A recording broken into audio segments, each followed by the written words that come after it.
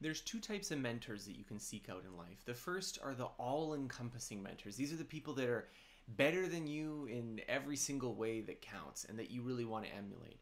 This is when you are an entry-level employee and you're looking up to the CEO, or when you're a new writer and you're looking at Tim Ferriss, or you find that friend or colleague or person that you really admire that you say, you know what, if I could just be like them, everything would be good. On the other hand, there's another kind of mentor. These are partial mentors. These are people that have abilities, have skills that eclipse yours, but they also have deficits. They have weaknesses that maybe where you're better than them. This is the friend that has the great relationship, but maybe you are in better shape. Or when this person is better than you at their job, but you are better than them with your money.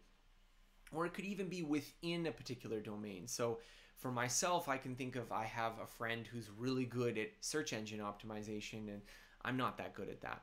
But I'm also better at writing content than this person, so I have a little bit more experience with that. Similarly, I have another friend who's a much better writer than I am, but I'm better at managing employees. Or I have another friend who's even better at running certain parts of his business, but I'm better at other parts. And so these kinds of partial mentors often get the short shrift. We want to look for this all-encompassing person that embodies everything that we want to respect and admire in life.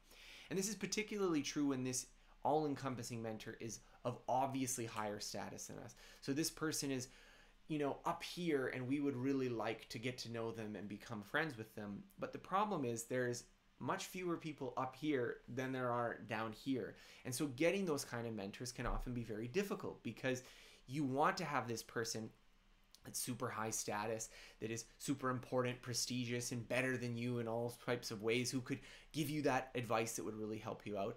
But unless you're charismatic or you have this right in with that person, it can be very often to have too many of these mentors. Maybe you can't even find any in the place that you're living or working or residing. And so in this case, I want to suggest that you start to cultivate partial mentors. Try to cultivate these people who maybe they don't embody everything that you want to admire, but they have certain skills that you want.